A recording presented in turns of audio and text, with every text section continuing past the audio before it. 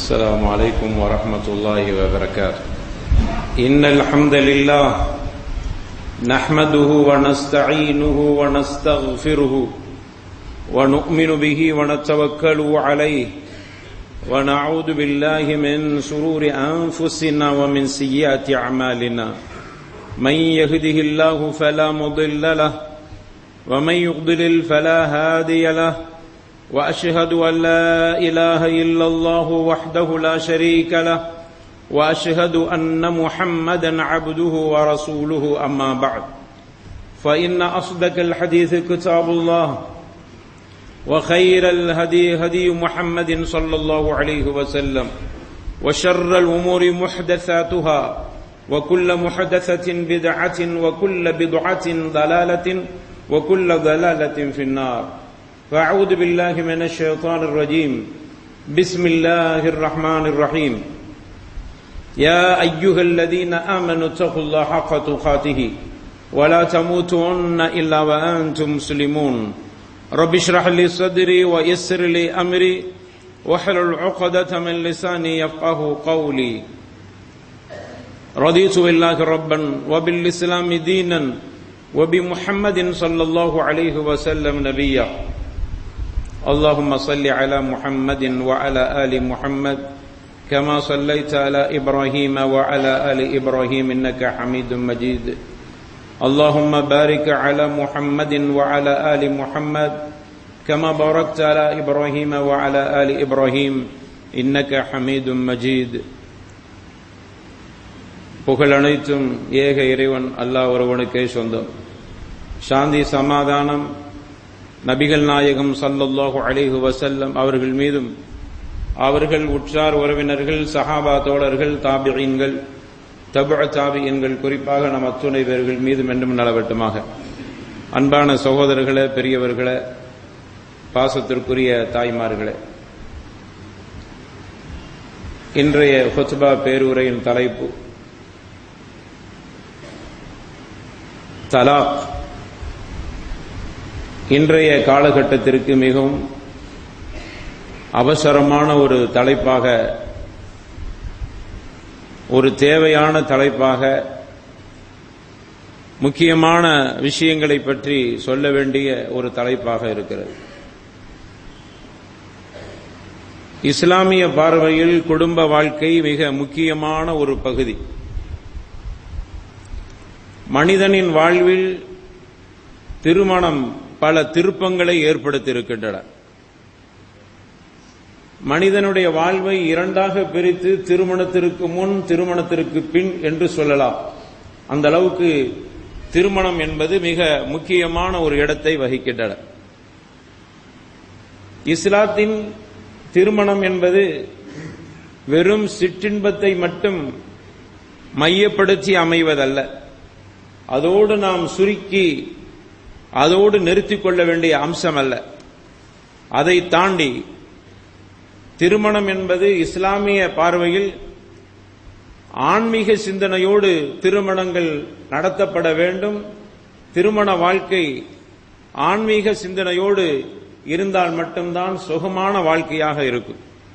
எனவே தான் இறை தூதர் ஸல்லல்லாஹு அலைஹி வஸல்லம் அவர்கள் திருமணத்திற்கு பிறகு எஞ்சிய பகுதிகளை தக்வாவோடு அவர் அமைத்துக் கொள்ளட்டும் என்று சொல்கிற அளவுக்கு திருமணம் என்பது இறையச்சத்தை, ஒரு கட்டுப்பாட்டை கொடுக்கக்கூடிய ஒன்றாக அமைய வேண்டும். திருமணம் முடிப்பது தலாக்கு விடுவதற்கல்ல. நிறைய பேருக்கு அப்படி தெரிகிறதில்லை. திருமணம் என்பது ஆணாக இருந்தாலும் சரி, பெண்ணாக இருந்தாலும் அவரோடு சேர்ந்து வாழுவதுதான் திருமணம். திருமணத்தை அனுமதித்த வேதம் இஸ்லாம் தலாக்கையும் குலாவையும் அனுமதித்திருக்கிறது. ஆனால் திருமணம் முடித்தால் தலாக்கு விடணும், திருமணம் முடித்த பிறகு குலா விட்டுக் கொள்ள வேண்டும் என்பதற்காக வேண்டி திருமணம் என்பது இல்லை. திருமணம் முறிவு என்பது ஏதாவது ஒரு சந்தர்ப்பத்தில், ஒரு நெருக்கடியான நேரத்தில் சமாளிக்க முடியவில்லை என்கிற ஒரு நிலை வருகிற பொழுது தலாக்கை தவிர அல்லது குலாவை தவிர தீர்வு என்பது இல்லை என்கிற பட்சத்தில் மட்டும் அனுமதிக்கப்படுகிற ஒன்றாகத்தான் இருக்கிறது. அதிலும் கூட பல வகையான நிபந்தனைகள். எடுத்தேன் கவிழ்த்தன் என்று தலாக்கு விடுவதற்கு இஸ்லாம் அனுமதிக்கவில்லை. பல நிபந்தனைகள் இருக்கிறது. அல்லாஹ் அதை குர்ஆனிலே சொல்கிறான், வல்லாத்தி தகாஃபூன நுஷூஸஹுன்ன ஃபஇதுஹுன்ன வஹ்ஜுருஹுன்ன ஃபில் மதாஜிஇ வத்ரிபூஹுன்ன. இறைவன் ஹக் சுப்ஹானஹு வ தஆலா இந்த வசனத்தில் சொல்கிறான், வல்லாத்தி தகாஃபூன நுஷூஸஹுன்ன, அவர்கள்ட்ட இருந்து பிளவு ஏற்பட்டுவிடும் என்கிற அச்சம் இருக்குமானால், ஒரு ஆணுக்கு மனைவியோடு பிளவு ஏற்பட்டு பிரிந்து விடுவோம் என்கிற அச்சம் இருக்குமானால், ஃபஅதுஹுன்ன, அவளுக்கு அவர் உபதேசம் செய்யட்டும். முதல்ல அவர் மீது கடமை. இல்ல நீ வெறுக்கிற, அதனால நான் உன்னை தலாக்கு விட்டுட்டு போயிடுறேன் என்கிற முடிவை அவசர கோலத்தில் எடுப்பதற்கு இஸ்லாம் அனுமதிக்கவில்லை. முதல்ல அவளுக்கு உபதேசம் செய். வஹ்ஜுருஹுன்ன, அடுத்த பாயிண்ட் சொல்கிறது, அடுத்த கட்டம்.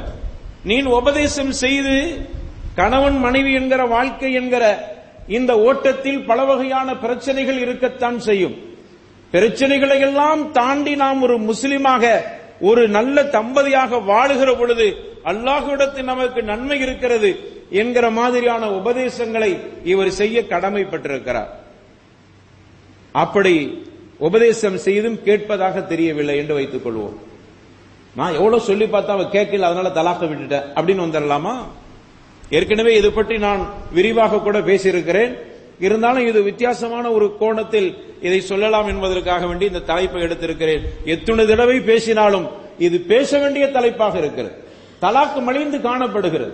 எங்க பார்த்தாலும் தலாக் மிக பயங்கரமாக இருக்கிறது. திருமணம் முடித்துக் கொடுப்பதற்கு அச்சப்படுகிற நிலை.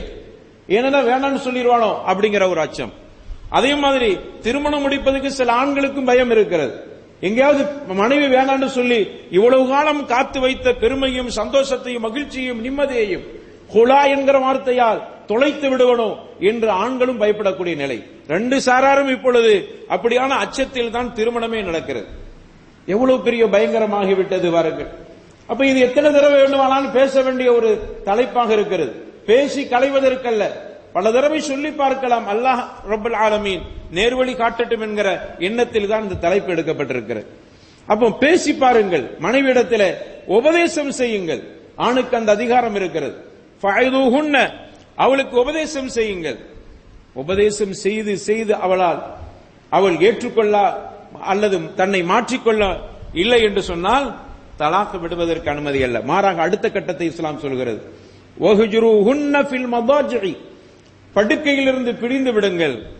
கொஞ்சம் படுக்கையை அவளை விட்டு பிரிந்து இரு என்று சொன்னால் அதே இல்லத்திலே இருந்து அவளோடு படுக்கக்கூடிய அந்த படுக்கையிலிருந்து உனக்கும் அவளுக்கு மத்தியில் ஒரு சின்ன ஒரு பிரிவை ஏற்படுத்தி காட்டு. அங்கு திரும்பி இங்க திரும்பி ஏதாவது அவளிடத்தில் நீ ஒரு வித்தியாசமாக படுக்கையை பிரிந்திருக்கிறேன் என்று காட்ட வேண்டும் என்பதை இங்கு அல்லாஹ் வலியுறுத்துகிறான். அவ வீட்டில் நம்ம இருந்தோம்னா அந்த விஷயத்தை செய்ய முடியாது.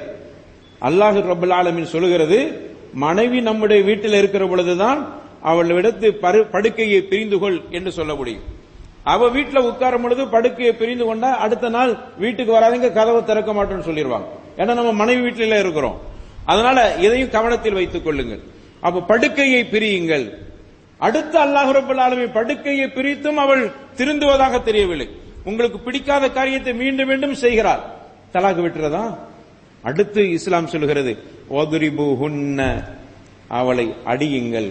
அதுக்கு ரசூலுல்லாஹ் விளக்கம் கொடுத்துட்டாங்க. அடியுங்கள் என்றால் அடித்துக்கொண்டே அவளை கடுமையாக தாக்குறதுக்கு சொல்லவில்லை. லேசாக காயம்படாத அளவுக்கு நீங்க கண்டிக்கிறீங்க, உங்களுடைய வெறுப்பை காட்டுகிறீர்கள் என்பதை அவளுக்கு உணர்த்துகிற மாதிரி ஒரு லேசான தட்டுங்கள் என்று இந்த அளவுக்கு விஷயங்களை இஸ்லாம் சொல்கிறது. இதை யாருமே பின்பற்றுவதில்லை. பிடிக்கவில்லை, அதனால தலாக்க விட்டு விட்டேன். அவன் என் சொல்லு கேட்கல, அதனால தலாக்க விட்டு விட்டேன். அவன் நான் சொல்ற மாதிரி நடக்கவில்லை, தலாக்க விட்டு விட்டேன். இஸ்லாம் ஏற்றுக்கொள்ளாது. இங்க வேணா நம்ம ஏற்றுக்கொண்டு போகலாம், ஜமாத்துகள் ஏற்றுக்கொள்ளலாம், நீதிமன்றங்கள் ஏற்றுக்கொள்ளலாம், சமூகம் ஏற்றுக்கொள்ளலாம். அல்லாஹ்விடத்தில் அவர்கள் பதில் சொல்லி ஆக வேண்டும். அடுத்து அல்லாஹ் சொல்றான், வயன் அத்தஅனக்கும், அவள் உங்களுக்கு கட்டுப்பட்டு விட்டால் ஃபலா தபூ அலைஹின்ன சபீலா, வேற வழியை தேடாதீங்க. அவதான் கட்டுப்பட்டு விட்டால் வேறு வழிக்கு போகாதீர்கள் அப்படின்னா என்ன அர்த்தம்? அவன் உங்க சொல்ல கேட்டுட்டா, அடித்த பிறகு அவளுக்கு மாற்றம் ஏற்பட்டு விட்டால் அவளை தலாக் என்கிற ஆயுதத்தை பயன்படுத்தாதீர்கள். சரி, இவ்வளவு செய்து பார்த்த பிறகும் அவள் கேட்பதாக தெரியவில்லை. அடிச்சாச்சு, அப்பவும் கேட்க மாட்டாங்க. அடிச்சாச்சுங்கிறத அழுத்தமாக சொல்வதால் நல்ல அடிக்கின்ற அர்த்தம் அல்ல, லேசா தட்டுங்கள். உங்களுடைய அந்த கோபத்தை காட்டுகிற முறைகளில் ஒன்று. அதனால் லேசாக அவளிடத்திலே உங்களுடைய கோபத்தை காட்டுவதாக அடித்து பாருங்கள். அவள் திருந்து விட்டால் சரி, திருந்தவில்லை என்றால் அப்பம் கூட தலாக்கு விட்டுறக்கூடாது. அடுத்த ஒரு கட்டத்தை நமக்கு குர்ஆன் சொல்லித் தருகிற அடுத்த வசனத்தில் அல்லாஹ் சொல்கிறான், வயின் ஹிஃப்தும் ஷிகாக பைனஹுமா, உங்கள் இருவர்களுக்கு மத்தியிலே பிளவு ஏற்பட்டுவிடும் என்கிற அச்சம் ஏற்பட்டால், இதற்கு பிறகும் அவள் ஒத்துவரவில்லை, நம்முடைய கருத்தை ஏற்றுக்கொள்ளவில்லை, கணவனுக்கு மாறு செய்யக்கூடியவளாக இருக்கிறார் என்று சொன்னால், அடுத்து ஃபபஅஸு ஹக்கமன் மின் அஹ்லிஹி வ ஹக்கமன் மின் அஹ்லிஹா, அவளுடைய குடும்பத்திலிருந்து ஒரு மத்திஸ்தரை, அதே மாதிரி உங்கள் குடும்பத்திலிருந்து ஒரு பொதுவாக நியாயமாக பேசக்கூடியவர்களை நியமித்து உங்களுடைய குடும்ப சொந்தங்களே அவர்களுக்கு மத்தியில் ஒரு இணக்கத்தை ஏற்படுத்த வேண்டும். இப்படியெல்லாம் இஸ்லாம் சொல்கிறது. ஆனால் இன்னைக்கு நடக்கிற தலாக்குகள் பெரும்பகுதி, எல்லாத்தையும் நான் சொல்ல மாட்டேன், சிலது சரியாக ஷரியத்தின் அடிப்படையிலும் நடக்கத்தான் செய்கிறது. ஷரியத்தை தாண்டி இன்னைக்கு நடக்கிற பெரும்பகுதி தலாக்குகள் அதை கொச்சைப்படுத்துகிற மாதிரி, குர்ஆனுடைய வாக்கியங்களை புறக்கணிக்கிற மாதிரி, தலாக் என்கிற மட்டும் எடுத்துக்கொள்வோம், குர்ஆனும் சுன்னாவும் தலாக்குக்கு கொடுக்கிற நிபந்தனைகள் எல்லாம் காற்றில் பறக்க விடுகிற மாதிரி, இதை தாண்டி இன்னைக்கு ஜமாஅத்தை தாண்டி நீதிமன்றங்களுக்கு போகக்கூடிய நிலைக்கு இன்னைக்கு ஆளாகி இருக்கிறார்கள் முஸ்லிம்கள். தொலைக்காட்சியிலே அமர்ந்து கொண்டு நமக்கு நியாயம் கிடைக்க வேண்டும் என்கிற அடிப்படையில சில பெண்கள் படையெடுக்கக்கூடிய காட்சியை பார்க்கிறோம். இங்க கிடைக்காத நியாயமா? இஸ்லாத்தில் கிடைக்காத ஒரு அருமையான திட்டங்களா? தலாக்குக்கும் தலாக்கு விடக்கூடியவர்களுக்கு அழகான நிபந்தனைகளை இஸ்லாம் கொடுத்திருக்கிறது.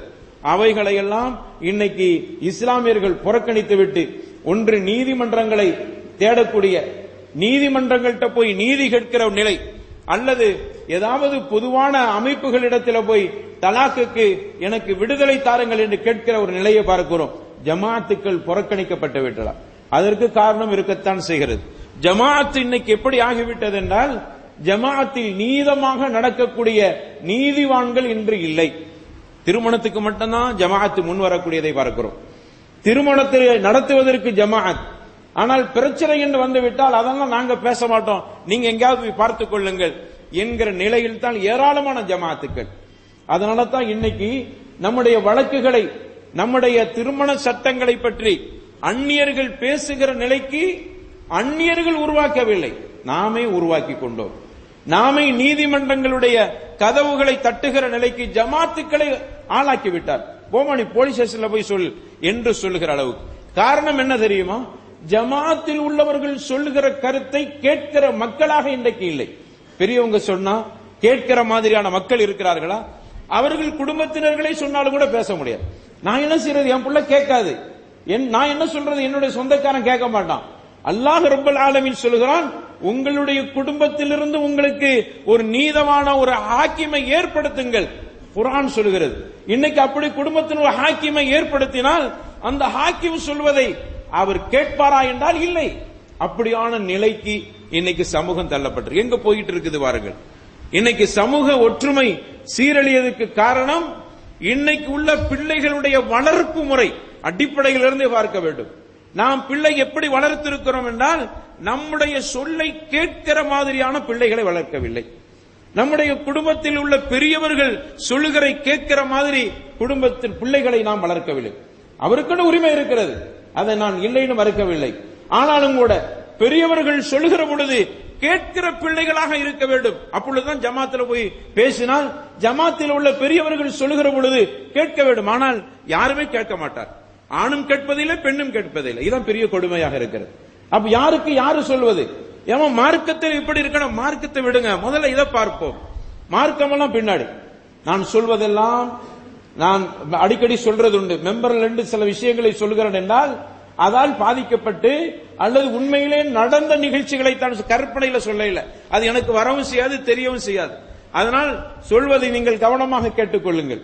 எந்த அளவுக்கு இன்னைக்கு ஆகிவிட்டது என்றால், ஒரு சட்டத்தில் இஸ்லாமிய சட்டம் இப்படி சொல்லுகிறது, அதே மாதிரி இஸ்லாம் அல்லாத பொதுவான சட்டம் இப்படி சொல்லுகிறது என்று வருகிற பொழுது, தனக்கு சாதகமாக இருந்தால் இஸ்லாமிய சட்டத்தின்படி தீர்ப்பு சொல்லுங்கள், தங்களுக்கு சாதகம் இல்லை என்றால் இஸ்லாம் அல்லாத சட்டத்தின்படி தீர்ப்பு சொல்லுங்கள். அப்ப ஏன் பொது சிவில் சட்டத்தை ஏன் ஏற்றுக்கொள்ளக்கூடாது? நான் இப்படி சொல்லும் போது உங்களுக்கு என்ன இவர் தேவையில்லாம சொல்ற? இல்ல, இன்னைக்கு நடக்கிற விஷயத்தை சொல்கிறேன். எங்க ஷரியத் இப்படி சொல்லுகிறது, மார்க்கம் இப்படி சொல்லுகிறது, இஸ்லாம் இப்படி சொல்லுகிறது, அல்லாஹ் இப்படி சொல்லுகிறான், அல்லாஹ்வுடைய தூதர் இப்படி சொல்றாங்க, இதான் மார்க்கத்தின் தீர்ப்பு என்று சொன்னால், அதை தாண்டி வேறு தீர்ப்பில் வேறு மாதிரி இருக்கிறதா, அது நமக்கு சாதகமாக இருக்குமா என்று பார்த்து அதை தேடி நீதிமன்றங்களுக்கு செல்கிற ஒரு நிலையை பார்க்கிறோம். அப்ப எதுக்கு நீங்க பொது சிவில் சட்டத்தை ஏற்றுக்கொண்டு போகலாமே? மற்றவர்களை பற்றி நீங்கள் ஏன் ஆர்ப்பாட்டமோ அப்படின்னு செய்து பொது சிவில் சட்டம் தேவையில்லை, எங்களுக்கு ஷரியத் சட்டம் வேண்டும் என்று எதற்கு நாம் சொல்ல வேண்டும்? அப்ப நம்மில் பலர் இப்படிப்பட்ட வெள்ளாடுகள் இருக்கத்தான் செய்கிறார்கள், இஸ்லாம் என்கிற போர்வையில் இருக்கிறார்கள். அதான் வேதனை. இஸ்லாத்தினுடைய அங்கங்களை பின்பற்றக்கூடியவர்கள் என்று தம்மிடத்தில் நடித்துக் கொண்டிருக்கக்கூடிய கைவர்கள் இருக்கிறார்கள். அதனால தான் இன்னைக்கு இஸ்லாமிய சட்டத்திற்கு மிகப்பெரிய நெருக்கடிகள் வருகிறது. அந்த நெருக்கடிகளை பற்றி பேச வேண்டும் என்று சொன்னால் முதல்ல நம்மை நாம் திருத்திக் கொள்ள வேண்டும். எதற்கு நமக்கு ஆட்சியாளர்கள் அப்படி அமைந்து விட்டார்கள் என்றால், ஏன் நீ இஸ்லாமிய சட்டத்தை பின்பற்றுவதற்கு உனக்கு பாதகமாக இருக்கும் பொழுது அந்த இஸ்லாமிய சட்டம் தூக்கி வீசப்படக்கூடியதை பார்க்கிறோமா இல்லையா? என் பிள்ளைக்கு ஆபத்து வந்து விட்டால் இஸ்லாமிய சட்டம் தேவையில்லை, அல்லாஹ் பற்றி கவலை இல்லை, நாளைக்கு அல்லாஹ் கண்டிப்பா அதெல்லாம் பார்த்துக் கொள்வோம், என்ற பாதிப்பு வந்து என்னுடைய பிள்ளைக்கு, அதனால் நீதிமன்றத்துக்கு கூட நான் செல்வேன். எவ்வளவு பெரிய அநியாயம், எவ்வளவு பெரிய கொடுமை! இது சாதாரண விஷயம் அல்ல. குர்ஆனையும் சுன்னாவையும் புறக்கணிக்கிற ஒரு குஃப்ரியத்தான நிலை. இப்படிப்பட்ட நிலையை நாம் பார்த்து வருகிறோம். அப்படிப்பட்டவர்கள் தங்களை மாற்றிக்கொள்ளட்டும். ஆக இஸ்லாம் ஷரியத் என்று சொல்வதெல்லாம் போலித்தனங்களும் போலிகளாக வாழ்ந்து கொண்டிருக்கிற நிலையை பார்க்கிறோம். முதல்ல நம்மளை மாற்றிக்கொள்வோம். ஊருக்கு உபதேசம் என்று சொல்வதை விட முதலில் என்னை மாற்றிக்கொள்வேன், என் குடும்பத்தில் இருந்து அதை ஆரம்பிப்பேன். அப்படித்தானே இஸ்லாம் சொல்கிறது. அது மற்றவர்களுக்கு ஒரு நியாயமும், குடும்பம் என்று வருகிற பொழுது இன்னொரு நியாயமா? இப்படிப்பட்ட ஒரு கொடுமையை இங்கு பார்க்கிற ஒரு நிலையில் தான் இருக்கிறோம். ஆக இஸ்லாத்தை பொறுத்தவரையில குடும்ப வாழ்க்கை என்பதை அற்புதமா இஸ்லாம் சொல்லுது. அல்லாஹ் குர்ஆன்ல சொல்றான், ஹுன்ன லிபாசுல் லக்கும் வ அன்தும் லிபாசுல் லஹுன்ன. அல்லாஹ் ரப்பல் ஆலமீன் குறிப்பிடுகிறான், உங்களுக்கு அவள் ஆடையாக, அவளுக்கு நீங்கள் ஆடையாக. எவ்வளவு அற்புதமான வார்த்தை அல்லாஹ் பயன்படுத்தி இருக்கிறான். லிபாஸ் என்கிற வார்த்தை அல்லாஹ் பயன்படுத்தி இருக்கிறான். பிரிஞ்சு போறதுக்கு அல்லாஹ் இந்த வார்த்தையை சொன்னான். குடும்பம் என்றால் இருக்கிறதையெல்லாம் பொருந்திக் கொண்டு வாழ வேண்டும். தலாக்கு விட்டு விட்டோ அல்லது குலா வாங்கி விட்டோ போவதற்கு அல்ல. இன்னைக்கு ரெண்டு பக்கம் நடக்குது. ரெண்டு பக்கம் நடப்பது என்பதை விட பெண்கள் பக்கம் அதிகம் இருக்கிறது. அதையும் நாம் சொல்ல வேண்டி இருக்கிறது. அன்பானவர்களே, அல்லாஹ் ரப்பல் ஆலமீன் சொல்கிறான், குடும்ப வாழ்க்கை என்னது? ஹுன்ன லிபாசுல்லக்கும் வஅன்து லிபாசுல்லஹுன்ன. குடும்ப வாழ்க்கை அதுதான். உங்களுக்கு பிடிக்குதோ பிடிக்க இல்லையோ வாழ்ந்துதான் ஆக வேண்டும். நிர்பந்தம் அல்ல, பொருந்திக் கொள்ள வேண்டும். அது அந்த விஷயங்களில் சகிப்புத்தன்மையோடு நடந்து கொள்ள வேண்டும். முடியவில்லை என்கிற ஒரு கடைசி கட்டம் வருகிற பொழுதுதான் தலாக்குக்கு செல்ல வேண்டும். அதனால தான் அல்லாஹ் சொல்றான், சுகமா வாழுங்க. எப்படி ஆடை, அதனால திருமணத்துக்கு முன்னாடி மனைவியை தெளிவு செய்வதில் நமக்கு ஏற்படுகிற கோளாறு தான். ஏன் இதற்கு காரணம் என்றால், மனைவியை தெளிவு செய்வதில் ஏற்படுகிற கோளாறு. அதே மாதிரி மனைவிமார்கள் தங்களுடைய கணவனை தெளிவு செய்வதில் ஏற்படுகிற கோளாறு. நல்ல மார்க்கப்பட்டுள்ளவனை தெளிவு செய்து கொள்ளுங்கள். அப்படி தெளிவு செய்கிற பொழுது, ஏனென்றால் ஆடை என்று அல்லாஹ் பயன்படுத்தி இருக்கிறான். ஒரு ஆடையை நான் போடுகிறேன் என்றால் முதல்ல எனக்கு அந்த ஆடை பிடித்தால் மட்டும்தான் போட வேண்டும். முதல்ல உங்களுக்கு மனசுக்கு பிடிக்கிற ஒரு நிலையை உருவாக்குங்கள். அடுத்தது ஆடை எப்படி தனித்தனியாக இருக்கிற நூல்கள் இணைந்து அவைகள் ஒன்றாக ஒரு ஆடையாக வந்திருக்கிறதோ அதே மாதிரி உங்களுடைய வாழ்க்கையில் நீங்கள் இருவரும் இணைந்து கொள்ளுங்கள். அந்த ஆடைகளில் நெய்யப்படுகிற நூல் அது நான் பெரியவன் நீ பெரியவன் என்று சொன்னால் ஆடை சரியாக வராது.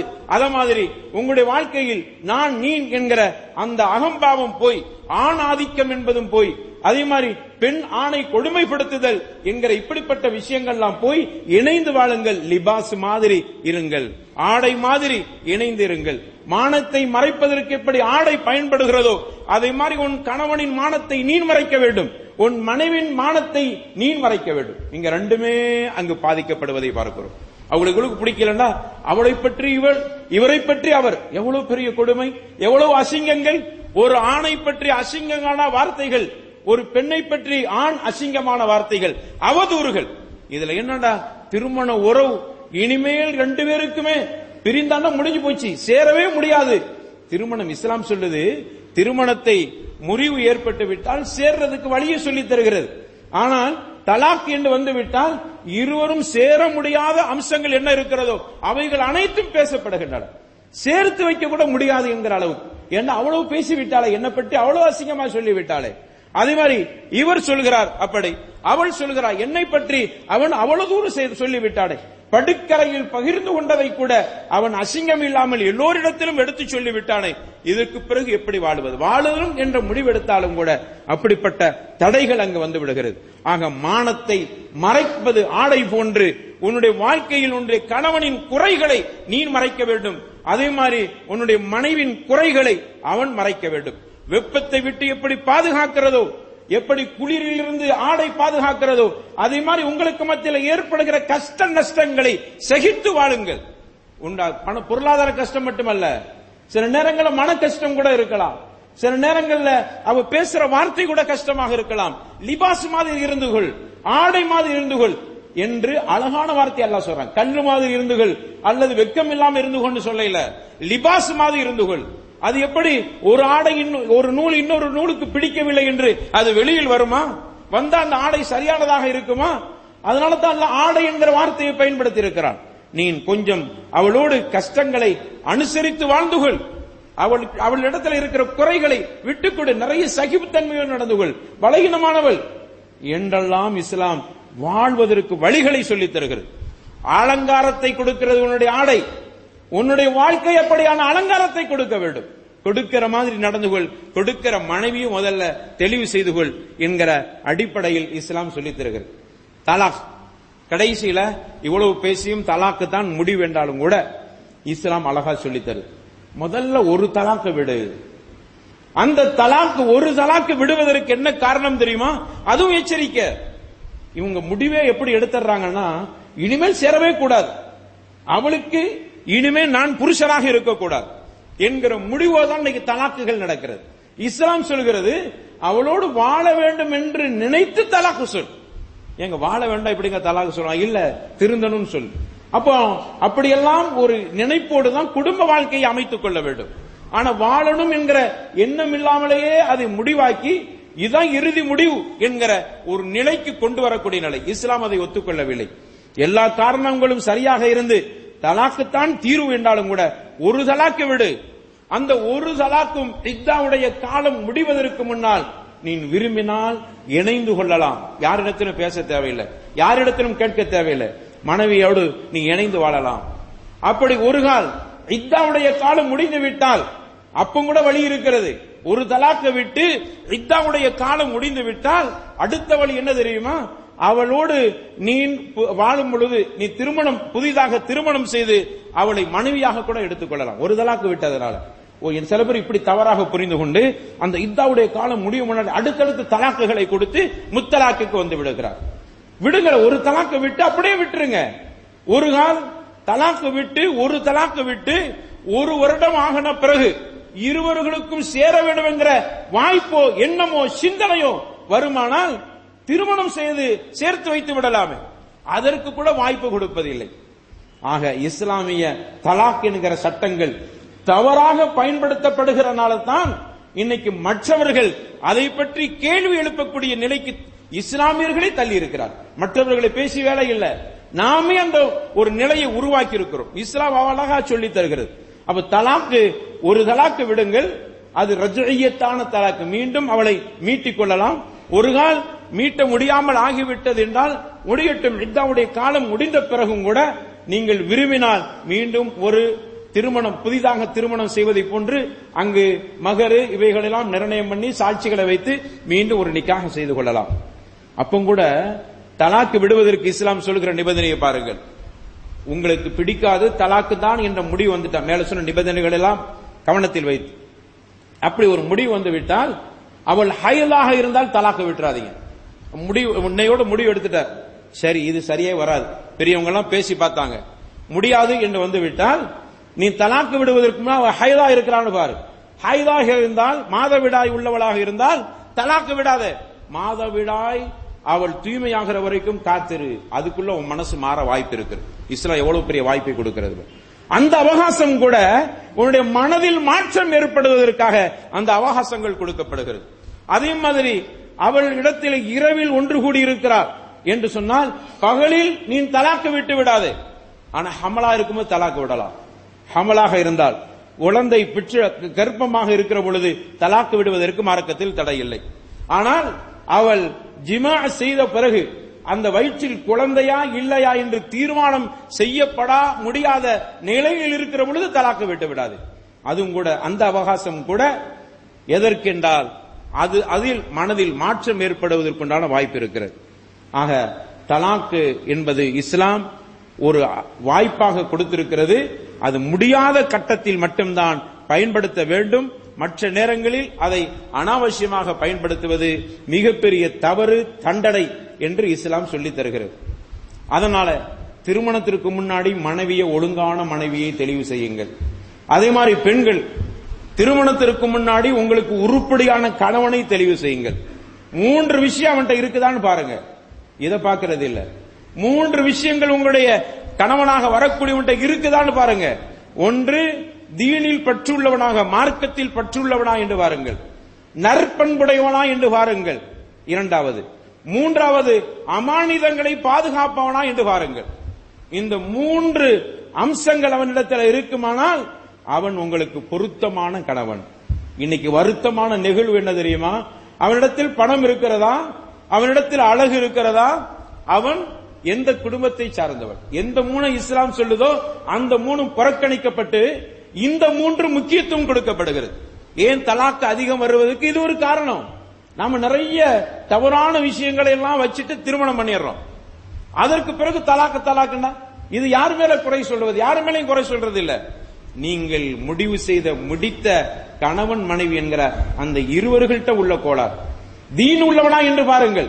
உண்மையில மார்க்கப்பட்டுள்ளவனா இருக்கிறான், பணம் இருக்குது, அழகு இருக்கிறது, அது இஸ்லாம் பி ஃபத்லில்லாஹி வ ரஹ்மத்திஹி, அல்லாஹ் கொடுக்கிற ஃபதல். ஆனால் ஒருவன்ட்ட தீன் இருக்கிறது என்றால் அந்த மார்க்கம் அவனை கட்டுப்பாட்டுக்குள் வைக்கும். நிச்சயமாக விட்டுக் கொடுக்கிற தன்மையை கொடுக்கும். நீங்க அதை பார்க்க இல்லையே. பொருள் இருக்குதா மட்டும்தானே பார்த்தீர்கள். பொருளோடு செய்யக்கூடியதை தானே பார்த்தீர்கள். என்னைக்காவது ஒரு பணக்காரன் நல்ல பண்புள்ள ஒரு பெண் என்ற ஒரு சூழலில் அப்படிப்பட்ட பெண்களை திருமணம் செய்ததுண்டா என்றால் நிச்சயமாக இருக்காது. அதே மாதிரி ஒரு பணக்கார பெண்ணு என்னைக்காவது மார்க்கப்பட்டுள்ள நல்ல பண்புள்ள அமானிதங்களை பாதுகாக்கக்கூடிய ஒரு ஆண் எனக்கு கணவனாக வரட்டும் என்று சொல்லியதுண்டா? அப்படி சொன்னாலும் இந்த சமூகம் செய்து வைக்குமா என்றால் இல்லை. அப்ப எல்லாம் வரத்தான செய்யும். இஸ்லாம் சொல்லுது பாருங்க, இதெல்லாம் என் கற்பனையில சொல்லுது. இதா ஆச்சாக்கும் மன் தர்லவுன குல்கஹு வ தீனஹு ஃபஸவ்விஜூஹு. ஒருவன் திருமணம் செய்வதற்கு உங்களிடத்திலே வந்து பொன் கேட்டால் அவனிடத்துல குழுக்கு இருக்குதான்னு பாருங்கள், அவனிடத்துல மார்க்கம் இருக்கான்னு பாருங்க, நற்பண்பு இருக்கிறதான்னு பாருங்க. இரண்டும் இருந்துச்சுன்னா அவனுக்கு திருமணம் செய்து வையுங்கள். இந்த அளவுக்கு இஸ்லாம் சொல்லுது. அடுத்த தோண்டி பார்க்காதீங்க. இவனுடைய ஜாதி எங்க வருது, அந்த ஜாதியை பார்க்கும் போதுதான் இங்கு பிரச்சனையே ஏற்படுகிறது. அங்க எங்க போய் சேருது, இது எங்கிருந்து தொடரு, இவங்களுடைய அன்சாபு யாரு? இஸ்லாம் சொல்லுது அன்சாபுகளுக்கு வேலை இல்லை, குடும்ப பாரம்பரியத்துக்கு இங்க வேலை இல்லை. இங்க வேலையெல்லாம் தீன் இருக்கிறதா, குழுக்கு இருக்கிறதா, அவனிடத்தில் அமானிதம் பாதுகாப்பானா. ஒருத்தன் அமானிதம் பாதுகாக்கக்கூடியவனாக இருந்தால் மனைவி என்று சொல்லக்கூடியவன் அல்லாஹ்வின் அமானிதம், அப்ப அவனுக்கு பயம் இருக்கு. ஏற்கனவே அமானிதத்தை பாதுகாக்கக்கூடிய பண்புள்ளவன். மனைவி அமானிதம், அல்லாஹ்வின் அமானிதம். கோளாறு நம்ம செஞ்சுட்டு தலாக்கு விட்டவன் மேல நம்ம தப்பு சொல்லக்கூடாது. அவன் தான் தீன் இல்லையே, அவனுக்கு தான் குழுக்கு இல்லையே, நம்ம அப்படிப்பட்டவனை தானே தெளிவு செய்தோம். அவன்கிட்ட தான் அமானிதத்தை பாதுகாக்கக்கூடிய தன்மை இல்லையே. அப்படி இருக்கிற நம்ம பிள்ளை அவன் அல்லாஹ்வின் அமானிதமாக எப்படி பார்த்துக் கொள்வான் என்கிற இந்த கோளாறுகளை பெற்றோர்கள் செய்த பிறகு பிள்ளை மேல குறை சொல்லி என்ன செய்யுது? நீங்க தானே பார்த்து முடிச்சு வச்சீங்க. அவன்கிட்ட அமானிதத்தை பாத்தீங்களா? பணத்தை மட்டும் பெருசா பணம் வச்சிருக்கான்னு பாத்தீங்க, அவன்கிட்ட அழகு இருக்குன்னு பாத்தீங்க, அன்சாப் இருக்குது, அவன் குடும்ப பாரம்பரியத்தை பார்த்தீர்கள். இல்லாத மூன்றையும் பார்த்தீர்கள், இருக்க வேண்டிய மூன்றையும் விட்டீர்கள், அதனால் ஏற்பட்டது முத்தலாக்கு. அதற்கு பிறகு திருமணமே செய்ய முடியாது ஆயிருச்சுல. அப்போ இப்படிப்பட்ட ஒரு நிலை இஸ்லாம் ஏற்றுக்கொள்ளவில்லை. இதுக்கு பெரிய எடுத்துக்காட்டு ஜுலைபீப் ரலியல்லாஹு அன்ஹு. இந்த ஹதீஸ், இந்த வரலாறுலாம் பலமுறை கேட்டிருக்கிறோம், அவ்வளவுதான். இப்ப நான் சொல்ல போற ஜுலைபீப் வரலாறு நம்மகிட்ட இருக்கக்கூடிய 99 பேருக்கு தெரியும். நான் கேட்கிற தெரிந்து என்ன பயன்? சும்மா தகவலை தெரியறதுக்கு இஸ்லாம் பாடங்களை சொல்கிறது, வரலாறை சொல்கிறது. பெண்களுக்கும் தெரியும், நம்மளை விட பெண்களுக்கு 100க்கு 100 தெரியும். தெரிந்து என்ன பயன் பெண்களே? சும்மா தகவலை தெரிந்து போகிறதுக்கு நானும் படிச்சிருக்கிற எனக்கு தெரியும் என்று ஷைத்தான் அப்படித்தான கிபிராக இருந்தான். ஷைத்தானுக்கு எல்லாம் தெரியும் என்று இருந்தானே, அது மாதிரி எனக்கு தெரியும் என்பதற்கல்ல. அதிலிருந்து என்ன மசாலா, அதிலிருந்து என்ன சட்டம்? ஜுலைபீப் பார்க்க அருவருப்பான தோற்றமுடையவர். அனஸ் சொல்றாங்க ரலியல்லாஹு அன்ஹு வரலா, அவருடைய முகத்தை பார்த்தால் அருவருப்பான முகம், குள்ளமான மனுஷர், மெலிந்து போன மனுஷர், கருத்த மனுஷர். இவர்தான் ஜுலைபீப். இவரை திருமணம் செய்து அன்சாரி பெண். தன்னுடைய பெற்றோர்கள் மறுத்த பொழுதும் கூட அந்த பெண் வீறிட்டு பாய்ந்து அல்லாஹ்வுடைய தூதர் அவரை எனக்கு கணவனாக சொல்கிற பொழுது அவனைத்தான் திருமணம் செய்து கொள்வேன். அப்ப கூட சொன்னாங்க ஜுலைபீப், அவங்களே சொல்றாங்க, யா ரசூலல்லாஹ், என்ன போய் நீங்க அவளை திருமணம் செய்ய சொல்றீங்களே, பொதுவா திருமணம் பண்ணுங்கன்னு சொல்றீங்களே, நான் காசிதன், நான் விலை போகாத ஒரு அடிமை. அடிமையை கூட விலைக்கு கூட வாங்க மாட்டாங்க, காசித் அப்படிங்கிற வார்த்தையை பயன்படுத்துறாங்க. அப்பதான் ரசூலுல்லாஹ் சொன்னாங்க, இந்தல்லாஹி லஸ்த காசிதா, அல்லாஹ்விடத்தில் நீ காசித் இல்லப்பா. அல்லாஹ் இந்தல்லாஹி காலியா, அல்லாஹ்விடத்தில் நீ உயர்ந்தவன். இந்த ஒரு வார்த்தை போதாதான்? அந்த பெண்மணி அப்படியானால் அவர்தான் வேண்டும் என்றார். அழக பார்க்கையில, அன்சாபை குடும்ப பாரம்பரியத்தை பார்க்கவில்லை, அவர்கிட்ட இருக்கிற பணத்தை பார்க்கவில்லை. ரசூலுல்லாஹ்வை சுத்தி சுத்தி வர்றவர் அனஸ் சொல்றாங்க ரலியல்லாஹு. அப்படிப்பட்ட மூன்றையுமே பார்க்கவில்லை. ரசூலுல்லாஹ் ஸல்லல்லாஹு அலைஹி வஸல்லம் சொன்னார்கள், இந்தல்லாஹி லஸ்த காசிதா, இந்தல்லாஹி காலியா, அல்லாஹ்விடத்தில் உயர்ந்தவன், அல்லாஹ்விடத்தில் விலை மதிப்புள்ள ஒரு சிறந்த அடியான் நீ. இந்த ஒரு வார்த்தைக்கு அந்த பெண்ணை இவர் தான் எனக்கு கணவர் என்று ஆக்கியது. போர்க்களத்தில் கலந்து கொண்டார், போர்க்களத்தில் ஷஹீதாகி விட்டார். அல்லாஹ்வுடைய தூதர் தேடுகிறார்கள், அங்கு போய் பார்க்கிறார்கள், 7 பேரை கொன்றுவிட்டு அவர் ஷஹீதாகி இருக்கிற ஒரு நிலையை பார்க்கிறார்கள். அன்த மின்னி வ அன மின்க, எவ்வளவு பெரிய வார்த்தை பாருங்கள். ரசூலுல்லாஹ்வுடைய குடும்பமா போயிட்டாரு. அன்த மின்னி வ அன மின்க, நீ எம்மை சார்ந்தவன், நான் உன்னை சார்ந்தவன். ஜுலைபீபே, நீ என் குடும்பம், நான் உங்கள் குடும்பம், அல்லாஹ்வுடைய தூதரின் குடும்பமாக. அந்த பெண்ணுக்கு எவ்வளவு பெரிய பெருமை பாருங்கள். அல்லாஹ்வுடைய தூதரின் சொந்தக்காரரை திருமணம் செய்திருக்கிறேன். சொந்தன ரத்த உறவல்ல. ரசூலுல்லாஹ்வுடைய குடும்பத்திற்கு நம்ம பாஷையில சொல்றதா இருந்தா, இந்த குடும்பம் அந்த குடும்பம் எந்த வகையிலும் டச் இல்ல, ரொம்ப மாத்து கட்டானதுதான். ஆனால் இங்க அதை பார்க்கவில்லை, மார்க்கத்தை பார்க்கப்பட்டார். அல்லாஹ்வுடைய தூதருடைய குடும்பமாக மாறிவிட்டார் ஜுலைபீப். அந்த பெண்ணுக்கு அவ்வளவு பெருமை. இப்படி கணவனை தேடணும் பெண்களே. நம்ம பக்கம் கோளார வச்சுக்கிட்டு நம்ம தேடின கணவன்ட வெறுமன மார்க்கம் இல்லாமல் அவனுடைய குடும்பமும் பொருளும் மட்டும் ஆசைப்பட்டு திருமணம் செய்த பிறகு, அவன் தலாக்கு விட்ட பிறகு நாம் குதிச்சு என்ன பயன்? நீ தெளிவு செய்த கணவன் ஒழுக்கம் உள்ளவனா, அமானிதத்தை பேணக்கூடியவனா, மார்க்கப்பட்டுள்ளவனா, இதை பார்க்கப்பட்டதா? இப்படித்தான் பார்த்து கணவன்களை தெளிவு செய்யப்படுகிறதா? உங்களுடைய பெற்றோர்கள் அப்படித்தான் உங்களுக்கு திருமணம் செய்து வைத்தார்களா? அதிலெல்லாம் இஸ்லாம் காற்றில் பறக்க விடப்படுகிறது. அப்புறம் மட்டும் என்ன தௌஹீது திருமணம், அதற்கு பிறகு மட்டும் என்ன தலாக்கு, அது தௌஹீது வட்டத்துக்குள் தலாக்கு. நம்மிடத்தில் அனைத்தும் பறக்கப்பட்டு விடுகிறது, மார்க்கமே அங்கு மிக புறந்தள்ளப்பட்டு விடுகிறது. அப்புறம் என்ன ஷரியத்தை பார்ப்போம், உயிரை கொடுத்தாகிலும் ஷரியத்தை பாதுகாப்போம். போலி வார்த்தைகள், வேடதாரிகள் இவர்கள் எல்லாம், வேடதாரிகள். கவனமாக இருந்து கொள்ள வேண்டும். இங்க தப்பிச்சிக்கலாம், இங்க நல்லவளாக இருக்கலாம், இங்க முக்கியமானவர்களாக இருக்கலாம், அல்லாட்டை இவர்கள் எல்லாம் மாட்டி விடுவார்கள். அவர்கள் மாட்டிவிடக் கூட, அவர்கள் மாட்டி போகட்டும், அதற்காக நாங்க ஏன் பலியாகணும்? அதனால் சில விஷயங்களை நாம் சொல்லித்தான் ஆக வேண்டும். அன்பானவர்களை, இப்படிப்பட்ட நிலையை பார்க்கிறோம். விட்டுக் கொடுங்கள், சகிப்புத்தன்மையோடு நடந்து கொள்ளுங்கள். அல்லாஹ் ரப்பல் ஆலமீன் அப்படிப்பட்ட ஒரு சூழ்நிலையை உருவாக்க சொல்லி இருக்கிறான். தலாக்குன்னு கொஞ்சம் முடிவெடுத்தால பொதுமக்களும் குடும்பத்தினர்களும் அது பெருசாக்கி அந்த தலாக்கு இனிமேல் சேர முடியாத அளவுக்கு ஆக்கி விடுகிறது. இதுவும் சமூகத்தில் நடக்கிறது, அதுவும் குறிப்பாக நமது ஊரில் நடக்கிறது. போங்க, இதுக்கு மேல என்ன சொல்ல முடியும்? நமது ஊரில் பார்க்க முடிகிறது. கொஞ்சம் ஏதோ பிடிக்கல அப்படி போதுங்கன்னா அவதூறுகள், இல்லாத கொள்ளாத, ஒழுக்கம் உள்ளவரை ஒழுக்கம் இல்லாதவனாக சித்தரிப்பது. அல்லாஹ்ட்ட பதில் அல்லாஹ்வோட பயம் இல்லையா? இந்த உலகத்தில் யாருக்கு பயப்படுறீங்க? அப்போ யாருடைய மரியாதை வேணும் என்று நினைக்கிறீங்க? அல்லாஹ்வுடைய பயம் வேண்டாமா? இன்னைக்கு இல்ல நாளைக்கு அல்லாஹ்வை சந்திக்க போகிறோம். நம்மில் எத்தனை பேர்களை நாம் இன்று இழந்திருக்கிறோம், எத்தனை பேர்கள் மாண்டிருக்கிறார்கள்.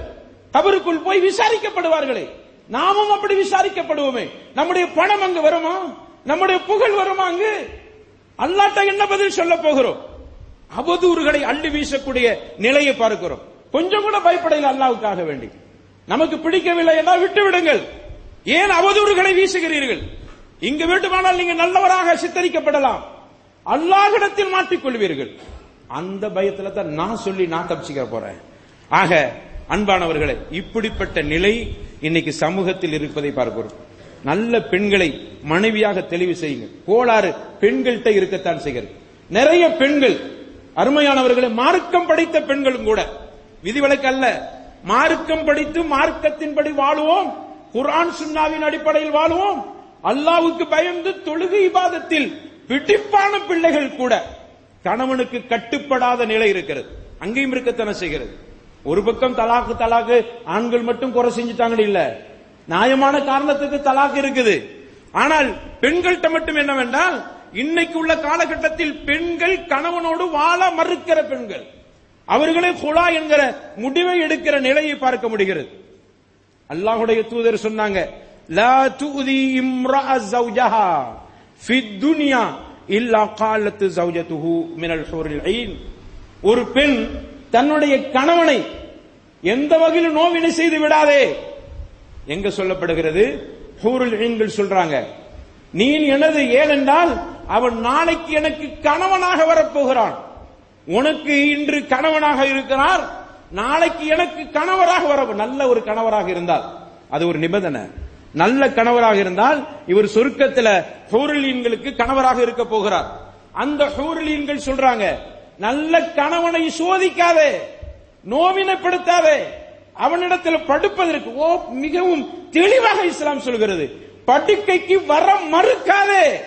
இன்னைக்கு எத்தனை ஆண்கள் திருமணமான பிறகு மனைவி எனது படுக்கைக்கு வர மறுக்கிறாள். நான் என்ன செய்வது? தவறு செய்ய வேண்டுமா? என்னுடைய மார்க்கம் அனுமதிக்கவில்லையே. உனக்கு இந்த அதிகாரத்தை கொடுத்தது யார்? அல்லாஹ்வுடைய தூதர் சொல்றாங்க, உன்னுடைய கணவனுடைய படுக்கைக்கு மறுக்கிற பொழுது ஹூருல் ஈன்கள் சபிக்கிறார்கள். எப்படி தெரியுமா? நாளைக்கு எனக்கு இவன் கணவனாக வரப்போகிறான், இன்னைக்கு தற்காலிக கணவன் உனக்கு, நீ அவனை வெறுக்கிறாயா? காத்தலக்கில்லா, அல்லாஹ் உன்னை சபிக்கட்டும், நாசமா போகட்டும் என்று அந்த ஹூருல் ஈன்கள் சொல்றாங்க.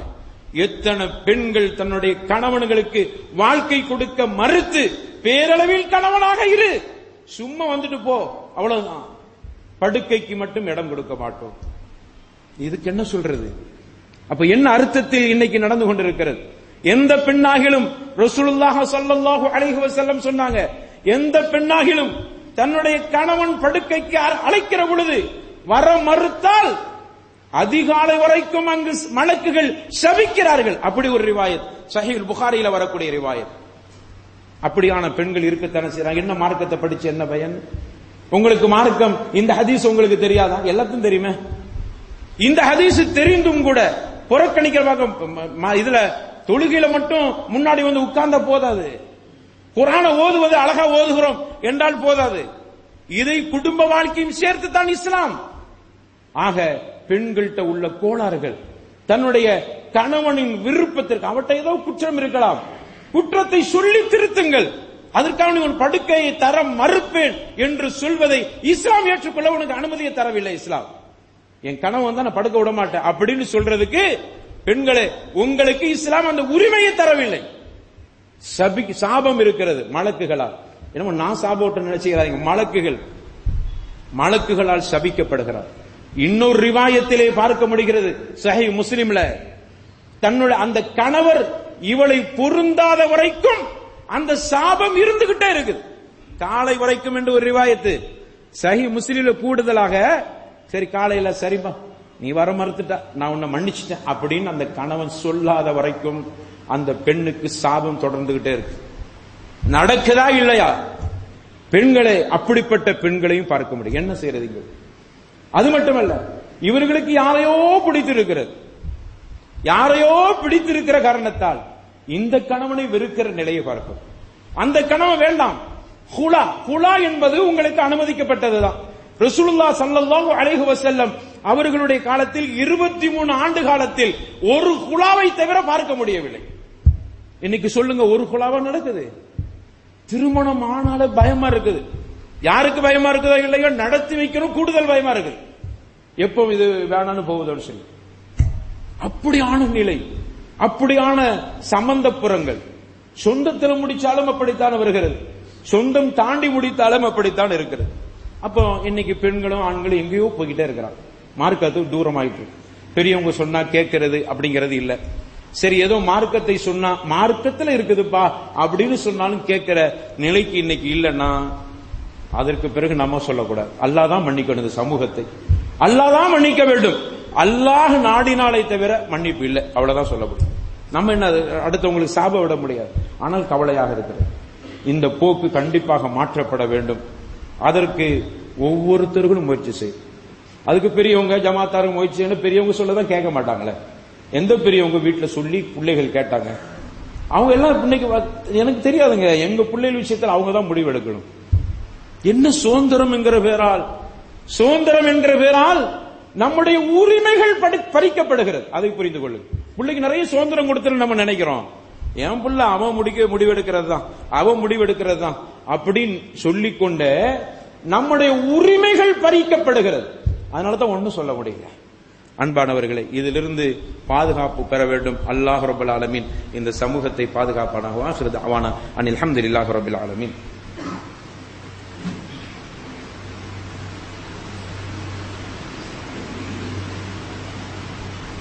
அல்ஹம்துலில்லாஹ் வஸ்ஸலாத்து வஸ்ஸலாமு அலா ரசூலில்லாஹ் வ அலா ஆலிஹி ஹிஸ்பில்லாஹ் வ ஸஹ்பிஹி ஜிந்தில்லாஹ். அம்மா பஅத். ஃபஅஊது பில்லாஹி மினஷ் ஷைத்தானிர் ரஜீம். பிஸ்மில்லாஹிர் ரஹ்மானிர் ரஹீம்.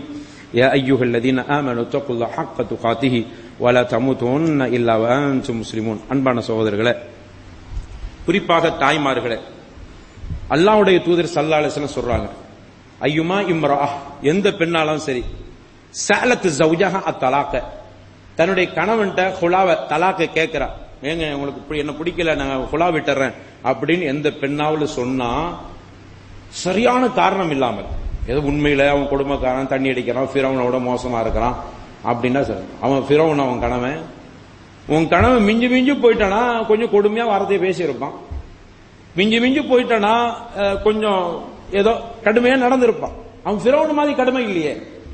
ஆசியா ரலியல்லாஹு அன்ஹா அந்த ஃபிரௌன்டே வாழ்ந்து காட்டினாங்களே. அவன் ஃபிரௌன் மாதிரி அனரப்புக்கும் ஆலாண்டு சொல்றவன் இல்லையே. அவன் சுப்ஹான ரப்பில் ஆலாண்டு சொல்றவன் தானே அவன் புருஷன். அவனிடத்துல நீ எந்த காரணம் இல்லாம ஏதோ சிறு விஷயத்துக்காக வேண்டி, அழகா இல்ல, பைக்ல கூட்டிட்டு போக மாட்டேங்கிறாங்கோ, அப்புறம் வேற வெளிநாட்டுக்கு போக மாட்டேங்கிறோம், ஊர்ல இருந்த, ஏன் உனக்கு என்ன, எங்க போனா என்ன, நிறைய ஊர்ல அவர் இருக்கிறார் என்பதற்காக வேண்டி வேண்டாம்னு சொல்லக்கூடிய பெண்களை பார்க்கணும். உண்மையில 6 மாசத்துக்கு ஒரு வான்னு சொன்னா உரிமை, அது ஷரியத்துங்களாம். ஊர்ல இருக்கக்கூடாது. ஊர்ல இருந்ததனால் அவன் வேண்டாம், எனக்கு பிடிக்கல, என்ன பைக்ல கூட்டிட்டு போக மாட்டேங்கிறோம் அதனால வேண்டாம். என்னடா கொடுமை இது? அவனுக்கு என்ன வசதி அதைத்தானே செய்ய முடியும். அவன் எங்க வைக்க முடியுமோ அங்கதானே வைக்க முடியும். இல்லை, நீ கோபுரத்தில் வாழவேன் என்றால் அவன் குடிசையில் வாழத்தான் அவனுக்கு தகுதி என்றால் அதில் வாழ்ந்து நீ அவனோடு பொருத்தத்தோடு வாழ்ந்து கொள். இதுதான் காரணம் என்றால் ரசூலுல்லாஹ் சொல்றாங்க. ரசூலுல்லாஹ் ஸல்லல்லாஹு அலைஹி வஸல்லம், நான் சொல்ல இல்ல, அல்லாஹ்வுடைய தூதர் சொல்றாங்க, அவள் சொர்க்கத்தின் வாடையை கூட நுகர மாட்டாள். இன்னா லில்லாஹி வ இன்னா இலைஹி ராஜிஊன். எதுக்கு வாழ்றீங்க? சொர்க்கத்துக்கு போகணும் என்கிற குறிக்கோள்ல தானே வாழ்கிறோம். சொர்க்கத்தின் வாடை கூட கிடைக்காது. கணவனை ஹுலா கொடுக்கக்கூடிய பெண்களே, காரணம் இல்லாம, சும்மா மொட்டையா சொல்லல, காரணம்னா தக்க காரணம் இருக்கணும், வலுவான காரணம் இருக்கணும். அல்லாஹ் உங்களுக்கு அந்த விஷயத்தை அஞ்சு கொள்ளுங்க. சொர்க்கத்தின் வாடை கூட கிடைக்கும். அப்ப நீங்க முன்னாடி நின்று தொழுது என்ன பயன்? நீங்க ஊருக்கு உபதேசம் செய்து என்ன பயன்? பாடம் படித்து என்ன பயன்? மார்க்கத்தை படித்து என்ன பயன்? பேரளவில் தான். அன்பானவர்கள், இப்படிப்பட்ட ஒரு சிக்கலான ஒரு காலத்துல தான், அந்த ஜமான்ல தான் அல்லாஹ் நம்மளை வாழ வச்சிருக்காங்க. நம்முடைய ஹயாத்துல இதெல்லாம் நடக்குது என்பதுங்கிற பொழுது நிச்சயமாக நமக்கு கவலையாத்தான். எங்கேயும் நம்மளும் சேர்ந்து இந்த கூட்டணிகளோடு சேர்ந்து நம்மளும் பாவி ஆயிடக்கூடாது. ஏன்னா அதோட அந்த குரூப்போட தானே வாழ்ந்துகிட்டு இருக்கிறோம், அந்த சமூகத்தில் தானே வாழ்றோம். அப்போ அந்தந்த கட்டங்கள்ல இதைகள் எல்லாம் சொல்ல வேண்டும். இதை யாராகிலும், அல்லாஹ்வுக்காக வேண்டி சொல்கிறேன், பொதுவாக பேசப்பட்டிருக்கிறது. இதை யாராகிலும் இன்னைக்கு உள்ள நிறைய அவங்களை நான் கொஞ்சம் கடுமையான வார்த்தையெல்லாம் சொல்றேன். நிறைய பேர்கள், நிறைய ஃபித்னா செய்யக்கூடியவர்கள், ஃபசாது பண்ணக்கூடியவர்கள், இது அவருக்கு சொன்னது இவருக்கு சொன்னது என்றால் அல்லாஹ்விடத்தில பொறுப்பை ஒப்படைச்சறேன். இது பொதுவா சொல்றேன். இன்னைக்கு காலத்தின் கட்டாயம், அதனால சொல்றேன். யாராவது யாரு விஷயத்திலேயாவது முடிச்சு போட்டு பேசினீங்கன்னா அல்லாஹ்விடத்தில் நான் அதற்காண்டி வழக்கு தொடுப்பேன். தயவு செய்து அந்த மாதிரி ஒரு மோசமாக சில்லறத்தனமாக நடந்து விடாதீர்கள். இன்னைக்கு அப்படி நிறைய பேர் இருக்கிறார். எந்த பயானம் சொன்னாலும் இது அவளுக்கு சொல்லப்பட்டதுன்னு போய் ஹக்க சொல்றதுக்கே முடியல. அதனால பயமா இருக்கு. ஒன்னும் சொல்ல வேணாம், சும்மா ஃபஸாயிலு ஸலா அப்படின்னு சொல்லிட்டு போயிட்டு ஃபஸாயில் அமால் ஃபஸாயிலு ஸலான்னு சொல்லிட்டு போக வேண்டியது. அப்படி சொல்ல, அல்லது அந்த காலத்துல கிஸ்ஸாக்களை சொன்னாங்க உலமாக்கள். நான் நினைக்கிறேன் அவங்க மேல குற்றம் இல்ல, இவர்கள் பண்ண வேலை தான் கிஸ்ஸாவை சொல்லிட்டு போயிட்டாங்க. ஜும்மால போய் இதெல்லாம் சொன்னா பிரச்சனை வருது, மாட்டி விட்டுறாங்க. உங்களை தான் சொன்னாங்கன்னு மாட்டி விட்டுட்டு அவன் பாட்டுக்கு போயிடுறான். அப்ப பார்த்தாரு ஆலிம்கள், சரி வேணா எதுக்கு போட்டு கிஸ்ஸாவை சொல்லிட்டு போயிருவோம் அப்படி ஜும்மாக்கள்ல கிஸ்ஸாவை சொல்ல ஆரம்பிச்சிட்டான். அப்படி ஒரு நிலை வந்தால் அது அல்லாஹ்ட்ட நாம் பதில் சொல்லி ஆகும். நவுது பில்லாஹ். அதனால அன்பானவர்களே, இளைஞர்களே, உஷாராயிருங்க, அல்லாஹ்வுக்கு பயந்து கொள்ளுங்கள். அருமையான பெண்களே, இந்த விஷயத்துல அல்லாஹ்வுக்கு பயந்து கொள்ளுங்கள். இது பொதுவாக சொல்லப்பட்டது. நம்முடைய பிள்ளைகள் இன்னைக்கு உள்ள காலகட்டம் அப்படி போயிட்டு இருக்குது, அதிலிருந்து பாதுகாத்துக் கொள்ளுங்கள். அல்லாஹ் ரப்பல் ஆலமீன் இப்படிப்பட்ட ஒரு தீமையிலிருந்து சமூகத்தை பாதுகாப்பானாக. மழை இல்லாமல் இருக்கிறைவா, எங்களுடைய பாவத்தின் காரணமாக நீ மழை அனுப்பாமல் இருக்கிறாயோ என்றெல்லாம் நினைக்கிற அளவுக்கு இருக்கிறது. மழையை அனுப்புவாயாக. நாங்கள் செய்த குற்றத்திற்காக வேண்டி இறைவா எங்களை கடுமையாக பிடித்து விடாத என்று அல்லாஹ் கிட்ட நாம் எல்லோரும் துஆ செய்வோம். அல்லாஹ் ரப்பல் ஆலமீன் நம்முடைய சமூகத்தை பாதுகாப்பானாக. ஒழுக்கமுள்ள தம்பதிகளாக நம்முடைய பிள்ளைகளை, அப்படிப்பட்ட ஒரு நல்ல சூழ்நிலை, நல்ல குடும்பங்களை அல்லாஹ் உருவாக்குவானாக என்று அல்லாஹ் கிட்ட துஆ செய்து கொள்வோம். அல்லாஹ் ஏற்றுக்கொள்வானாக. வாஹிரு தஅவானா அனில் ஹம்துலில்லாஹி ரப்பில் ஆலமீன் வ லதிக்ருல்லாஹி அக்பர் வல்லாஹு யஅலமு மா தஸ்னஊன்.